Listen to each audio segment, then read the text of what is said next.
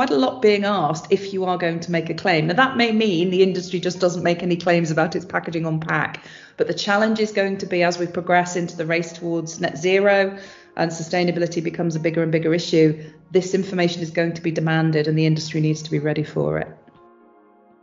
Welcome to the new HBW Insight over-the-counter podcast with me, David Ridley, Senior Editor, Europe. In this new podcast, I'll be talking to industry figures and experts about new trends and issues emerging in the global consumer healthcare market. This week I speak to PhD Marketing Managing Director Joe Stevenson about the implications of the new UK Green Claims Code for OTC companies operating in this market. As well as being a consumer healthcare marketing expert, Joe is also an expert in packaging with wide-ranging experience in the health and fast-moving consumer goods industries. We also talk about the wider implications of sustainability for the self-care industry and how companies can avoid greenwashing when making environmental claims for their OTC products. So, thank you for coming on our podcast, Joe. I don't know if you want to introduce yourself quickly before we start the conversation. Yeah, no problem. My name's Joe Stevenson and I'm the Managing Director of PhD Marketing, which is a marketing agency working in the medical and pharmaceutical sector as well as food and beverage and life sciences. So we have a broad portfolio, but pharma and medical is fairly key critical to us. Brilliant. Well, thank you for coming to talk about the Green Claims Code. So, climate change, sustainability, big topics. We've been writing about it a lot, and the consumer health industry is starting to take that very seriously. But maybe, what we haven't written or spoken about that much is the marketing side, and obviously, you've got to be careful about, in general, with drugs and food supplements, etc. Cosmetics, you do have to be careful anyway how you market, and there are rules about that. But then also, with the kind of sustainability stuff, it's a commercial opportunity, but then you've also got to be careful about what you say and maybe not overselling it. So maybe you could just introduce the Green Claims Code, and then we can drill into it a little bit more about how it's relevant for consumer healthcare in a minute. Sure, no problem. So basically the Green Claims Code has been issued this year. It's been produced by the Competition and Markets Authority, an organisation belonging to the government essentially. And what it really is a reaction to the whole sustainability narrative that is going on in every market, every industry currently. And the problem of what's become known as greenwashing. And the reality is there's a lot of misunderstanding of sustainability as a topic. And the problem with that, both at a company and at a consumer level, is there's a lot of misinformation and lack of clarity on whether a product or pack indeed is sustainable. So what this has translated into is a lot of what I call knee-jerk reactions from manufacturers trying to change their packaging, thinking they're doing something good, or overplaying the sustainability benefits of the packaging that they're putting out there. So the government has recognised this. It wants a level playing field with respect to sustainability, that it's made easy for patients and consumers to understand the sustainability context of the products they're buying. And they've really stepped in with a guide that is ultimately enforceable to ensure that manufacturers and suppliers are playing the game and not over boosting what they believe their sustainability credentials to be. And how would you say that this impacts the consumer healthcare industry in particular, given the kind of things it makes and markets? Fundamentally, I work both in the food and beverage and in the consumer healthcare market, and clearly we see an even stronger legislative requirement in terms of labelling of packs, because it's about consumer safety at the end of the day. This really brings sustainability into that type of playground, i.e. you can't just pop on a pack recyclable if it's not widely collected, which is one of the issues we have today. You can't put on there green packaging or eco-friendly without substantiating what that's about. So for this industry, it's really starting to wake up in terms of the claims that are being made, if any, because a lot of manufacturers still aren't actually saying anything about their packaging. And there are certain exemptions for the sector. For example, if I use something like the plastics tax that's coming in next year, if your packaging is, if you think about what we call primary and secondary packaging, if it's primary packaging actually next to the drug, it's exempt from that plastics tax, for example. But the secondary packaging is subject to it. And this has kind of given the industry a bit of a buy on paying attention to perhaps some of these green issues. Whereas if you look at patients and consumers today, they are extremely aware of their environmental footprint. The engagement around this topic has escalated hugely over the last 5 years since things like the Blue Planet 2 series with David Attenborough on BBC One. And they want to know that they are receiving or purchasing a product that is acceptable from an environmental perspective. So what it's going to ultimately mean is a lot more pressure on manufacturers to state the situation for their pack and provide very clear guidelines and information for the patient on the product that they're buying. And it really starts to become something akin to what they're doing for the actual ingredients in the products on the labels today. It's going to be that strict ultimately.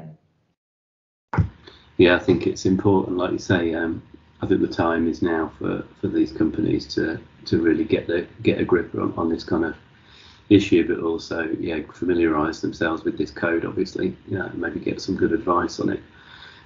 But I'd like to kind of illustrate it. Have you got a kind of example, or maybe like a kind of imagined example where you could get it right, or maybe how you get it wrong? Yeah. So what we tend to see is little sort of statements on the back of pack with, this packaging is eco-friendly or planet-friendly, with some graphic designer that's created an icon to reflect that. But that today doesn't really mean anything because of I'll use the word abuse of the term sustainable and the lack of understanding from consumers of what sustainability really means. It's taken as read, all that pack must be sustainable. But, I don't want to get into in-depth packaging knowledge today, but the reality is there is no silver bullet in sustainable packaging. Packaging in and of itself is a green technology. And I know that's a big, broad claim to make, but it's there to protect and preserve goods and present information effectively to the patients. And consumers don't really understand that. They see it as a necessary evil because they're throwing it in the bin or returning it to their pharmacy, for example, when they've finished with the product. But there is no silver bullet in terms of material use. What we have to do is reduce the amount of packaging we're using in the first place. And if we can't reduce it, then we need to make sure we're using renewable, recyclable substrates wherever possible, and then ultimately making the pack either reusable or recyclable at the end of its use. And it's that part that's not well understood and is not communicated well on pack. So what the new code from the Competition and Market Authority does is puts out 6 principles which manufacturers now have to adhere to. So if you're going to put something on your pack, making a claim about how it's been constructed, it first and foremost needs to be truthful and accurate. So you can't just put these generic terms and hope it's okay. The consumer won't really understand it. It needs to be clear and unambiguous. And that's what I mean about recycle friendly and these planet friendly, these types of things that we see. What does that mean? It's not clear. So it must be clear and unambiguous. It must not omit or hide important, relevant information. It must make comparisons that are fair and meaningful. So sometimes we see these comparisons between, let me give you an example, a carton board box and a plastic flow wrap. Okay, but are we looking at greenhouse emissions? Are we looking at the water footprint? Are we, there are all different ways of measuring sustainability. So if we're going to make comparisons, they have to be fair and meaningful. And we have to consider the full life cycle of the product or service, because we have some fantastic products that can be used for packaging, but actually the disposal routes are very questionable. They end up typically in landfill or incineration. So you can't position a product as truly sustainable if the product post-use is going to end up in that type of situation. And finally, the claim must be substantiated. And this is where a lot of manufacturers are really going to fall down, because what we see is investment in the legislative side of product development, a lot of science going into the products that are packed, but there are very, very few packaging technologists in this industry today that truly understand what they're doing. A lot of the packaging development is outsourced, and you're relying on those partners to keep you in line with the code. So with those 6 principles, there's quite a lot being asked if you are going to make a claim. Now, that may mean the industry just doesn't make any claims about its packaging on pack. But the challenge is going to be, as we progress into the race towards net zero and sustainability becomes a bigger and bigger issue, this information is going to be demanded and the industry needs to be ready for it. Yeah, thanks. That's a really good summary. I think that would be a really helpful kind of route into maybe doing that work, to get the details right. And I think, like you say, it's all about the details. But I suppose the next question is, what happens if you don't do this right? I mean, how is it going to be enforced? And it's a really good question, because when I first saw the code, I thought, here we go, another sort of guide to what we need to do. And, it is a great guide, but it's got no teeth. But actually, the Competition and Markets Authority will be reviewing misleading claims. Now, clearly, they have to be flagged up, and then you wonder, well, how are they going to be flagged up? But they are going to be doing some auditing of the market, and that is across all market sectors. So I'm certainly not suggesting that the healthcare market is in the spotlight. But it does share consumer protection powers with bodies such as trading standards.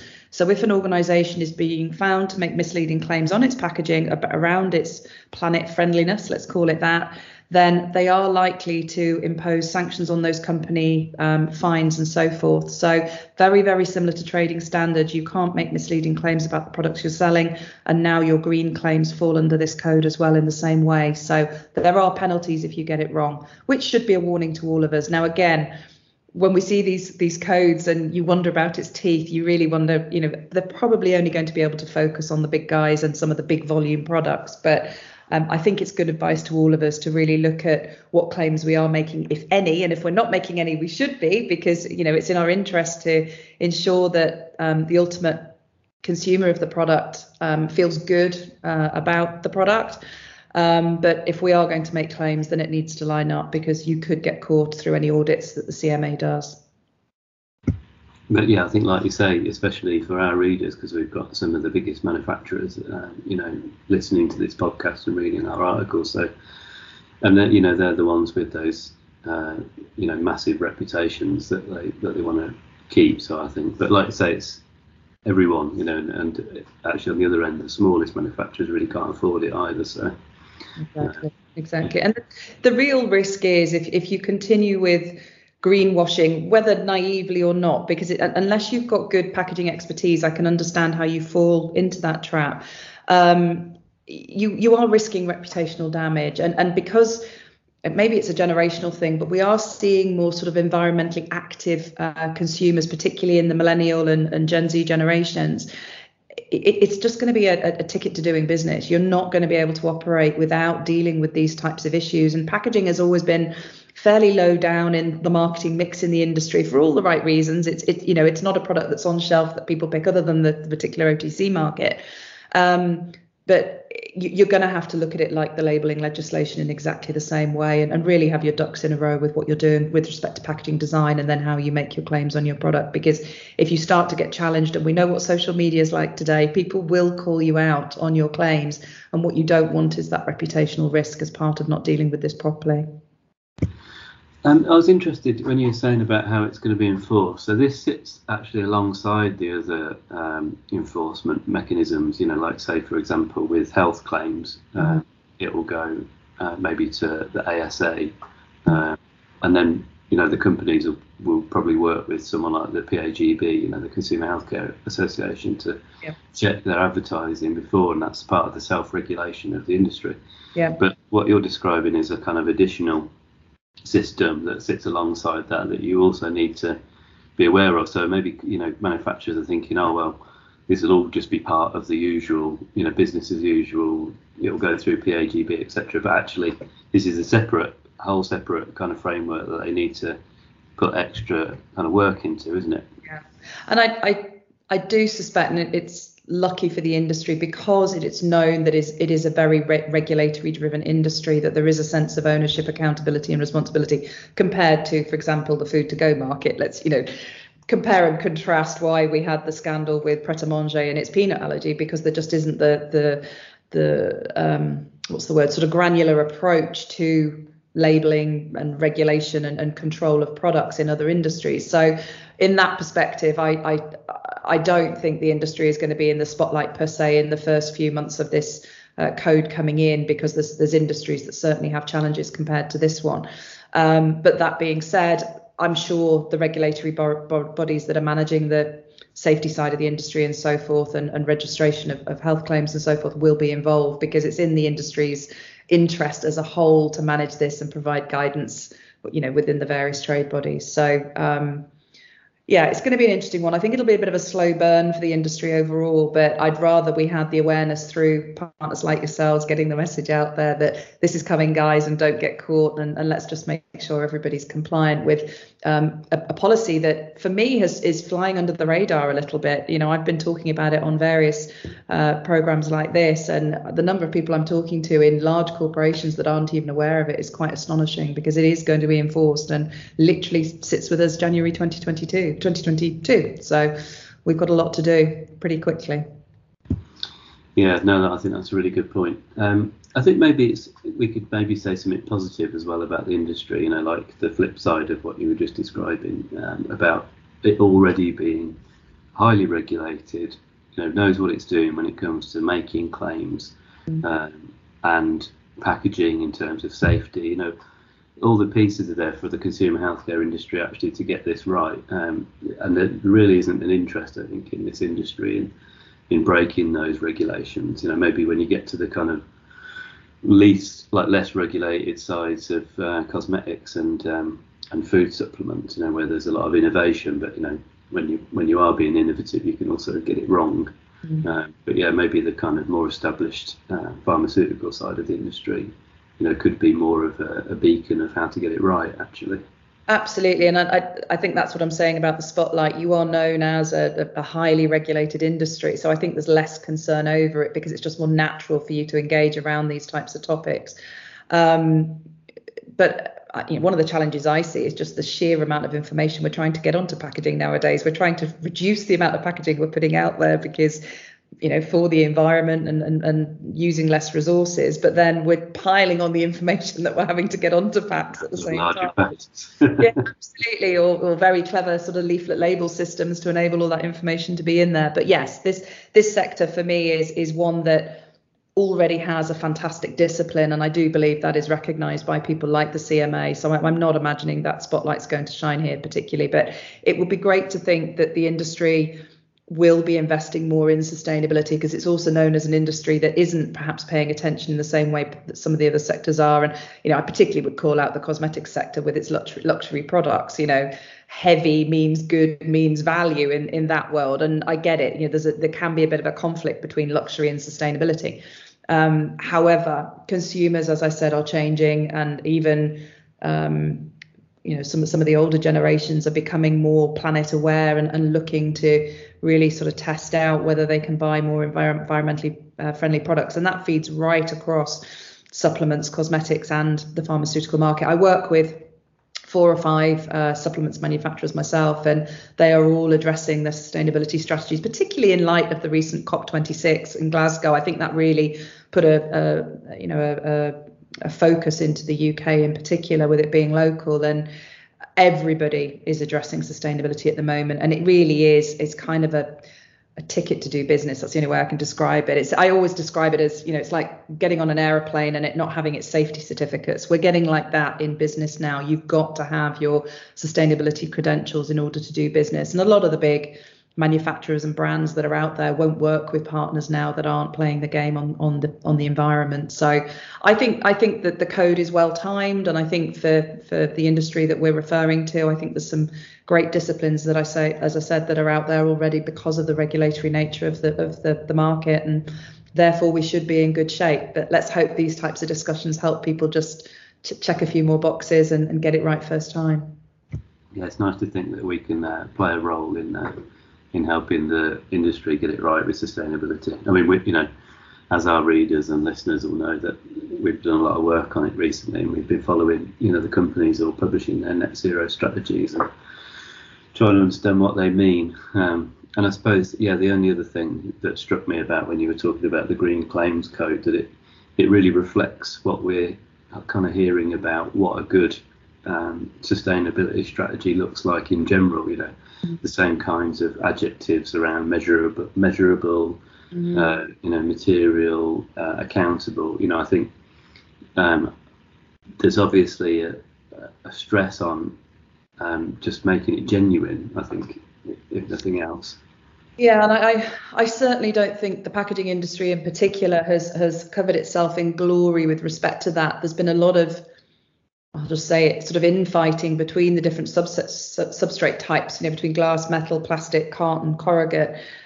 They all have a sustainability story to tell. It's just different views of the same argument. So some play the whole highly recyclable card, some play the lightweight, low carbon emissions card, some play the recycled content and recyclable. There is no right answer. What everybody has to follow is the UK waste hierarchy, which is fundamentally remove plastics wherever you can that are fossil fuel based, then reduce material consumption, whatever that material is. Let's just all use less material because that's less carbon. Then after that, it's can you make it refillable or reusable? And then it's recycling. Recycling is actually the bottom of the hierarchy. If you're having to recycle something, you're losing value. So I think as long as all companies bear that in mind and don't scream that they've got the perfect solution, because there is no silver bullet, there is no perfect solution. Every product will have a carbon footprint. It may have a water footprint. We all just need to have a balance in the way that we approach that. And I think this is what this code is really trying to get at, is just communicate clearly on your position, line up with that UK waste hierarchy, line up with the code, and life will be simple for you. But just don't overcook it, because I think that's the message of greenwashing that started to irritate, and the government is obviously becoming very aware of it and trying to put a lid on what people are claiming. Yeah, and just on that, just finally, going back to the greenwashing point, I mean, maybe just in your general experience as a marketer and, working on marketing campaigns and your knowledge of what that means and how you go about it, I think, like, what's the general risk there, with companies all publishing these very ambitious strategies? It's all sounding good now, but, at what point in the next, is it 5 years, 10 years, when they're actually having to say what they've done, have they actually achieved it? What's the risk there? Is there a big risk? It's huge. And it sounds a silly analogy, but you only have to look at some of these people who've been caught up in the cricket scandal recently, and they're saying, I'm not a racist, I've never done anything. And the media are going out and finding tweets that they wrote 10 years ago that have a racist slant. We live in an ever-present omni-channel digital world today, and what we're saying is not lost. It just sits somewhere on a server and comes back to haunt us if anything happens in the future. And an example I would give you is again, I'm sorry, it's not consumer healthcare related, but Iceland Supermarket. There was a big wahoo in 2018 when they went out and said they were going to be the first plastic-free supermarket chain. Well, they actually were at the bottom of supermarket sustainability in 2020. They're not walking the talk. And I've seen it today, interestingly. They're making claims about their Christmas mince pies being plastic free. And I'm like, so what? That doesn't make it a sustainable product. You've probably increased your water footprint 10 times. So this is the issue, is just be honest, just be truthful, be measured, put some KPIs against it, report annually. And to be honest, there's other pieces of there's other programs coming through from the UK government. They've just released something called the Social Value Quality Mark, where it gives you a process to be audited in terms of your corporate social responsibility. So following a decent framework like that, or something like the UN Global Compact, to drive a framework into your business that is absolutely about looking at sustainability as an organization, not just the products and packaging that you use. And really having it as a fundamental part of business strategy. We all have a mission to do whatever we do as a business, but ensuring that sustainability is part of that story. And then you don't have to look back in 10 years and realize that you've done a lot of greenwashing, that's probably the polite term for it, in 2021, that, you did something sensible, you made steps forward. And, my grandmother used to say, shoot for the stars, darling, but if you hit a lamppost, at least you went up and down and you did something. And I think that's what we have to do. Just be realistic. You're not going to change the world overnight, and we have to be very, very realistic about the products and innovation levels from the perspective of sustainability today. But small baby steps on the right journey are better than big strides that then fail. So this isn't going to go away. That's clear. And certainly the consumers and patients of the future are very, very environmentally aware, and they're going to be looking for something different from companies in the future. So better to get your act together now than get caught with it.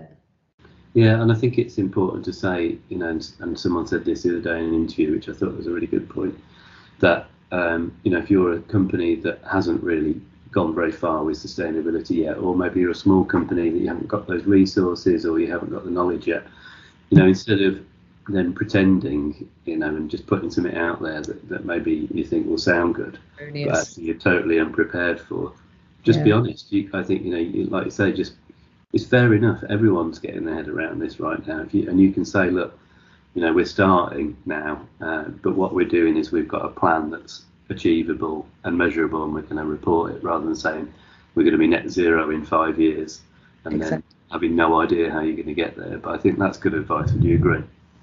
Absolutely, and I'd highly recommend something like the UN Global Compact to support that. It's very low cost for sort of small and mid-sized businesses, a little bit more costly for large organisations, but that lays out a framework to help you build your sustainability strategy in a very manageable way. And it simply asks you to report each year on what you're doing. And in the first 18 months, you literally can just provide a letter saying we're committed to it, we're going to investigate it, and we will report where we're at. Now, if you report and say, look, we've got problems here, we've got problems here, and we've got problems here, but here's the things we're thinking of doing in the next 12 months to fix it. That's all they're asking of you, just progress and change. Nobody's looking for you to just turn your business upside down and solve the problems of the planet in 5 years. But everybody needs tangible change. And to be honest, back to the sort of consumer and patient argument, they're going to be looking for tangible change. And that's not just about your messaging on pack or your packaging type. It is, as a brand, do I trust you? Is this a company that's respectable? And if I go search for information on you, am I going to be convinced that you're doing the right thing societally and for the planet? And that's what it's really all about. Probably my final message, and I would say this being a marketing firm, of course, but work with a partner that really understands your industry and understands this topic and understands the challenges that you've got. And so many times we work with companies on an outsourced basis just to take the pain, particularly around packaging, away from them, to help them clear up some of those messages that they need, and to put a strong, solid, accurate story out there, rather than, you know, perhaps letting the marketing department run away too quickly with claims that are a little bit erroneous and can get you into trouble from 2022 onwards. Well, yeah, I think that's a great place to stop, and I think that's good advice. You know, that we have got companies out there like PhD, or, you know, many marketing companies that really know what they're doing and have got their head around this already. You know, instead of having to and, you know, I think you've got to understand it as well, haven't you? But maybe all the details, you know, if you've got a partner you can trust, then that's a good way to get ahead. It's important to have that fresh set of eyes as well, because sometimes when you're in a company, you can't see the wood for the trees, and, you know, you believe something's right and this is the message you want to put out there. But having somebody who's an expert in packaging and an expert in marketing, bringing that, you know, reality check around the claims that you're making can be very powerful. So absolutely, that would be what I would do. Brilliant. Well, thanks very much. I think that's a fantastic overview. And thanks for coming on the podcast. No problem. Lovely to speak with you. Thank you.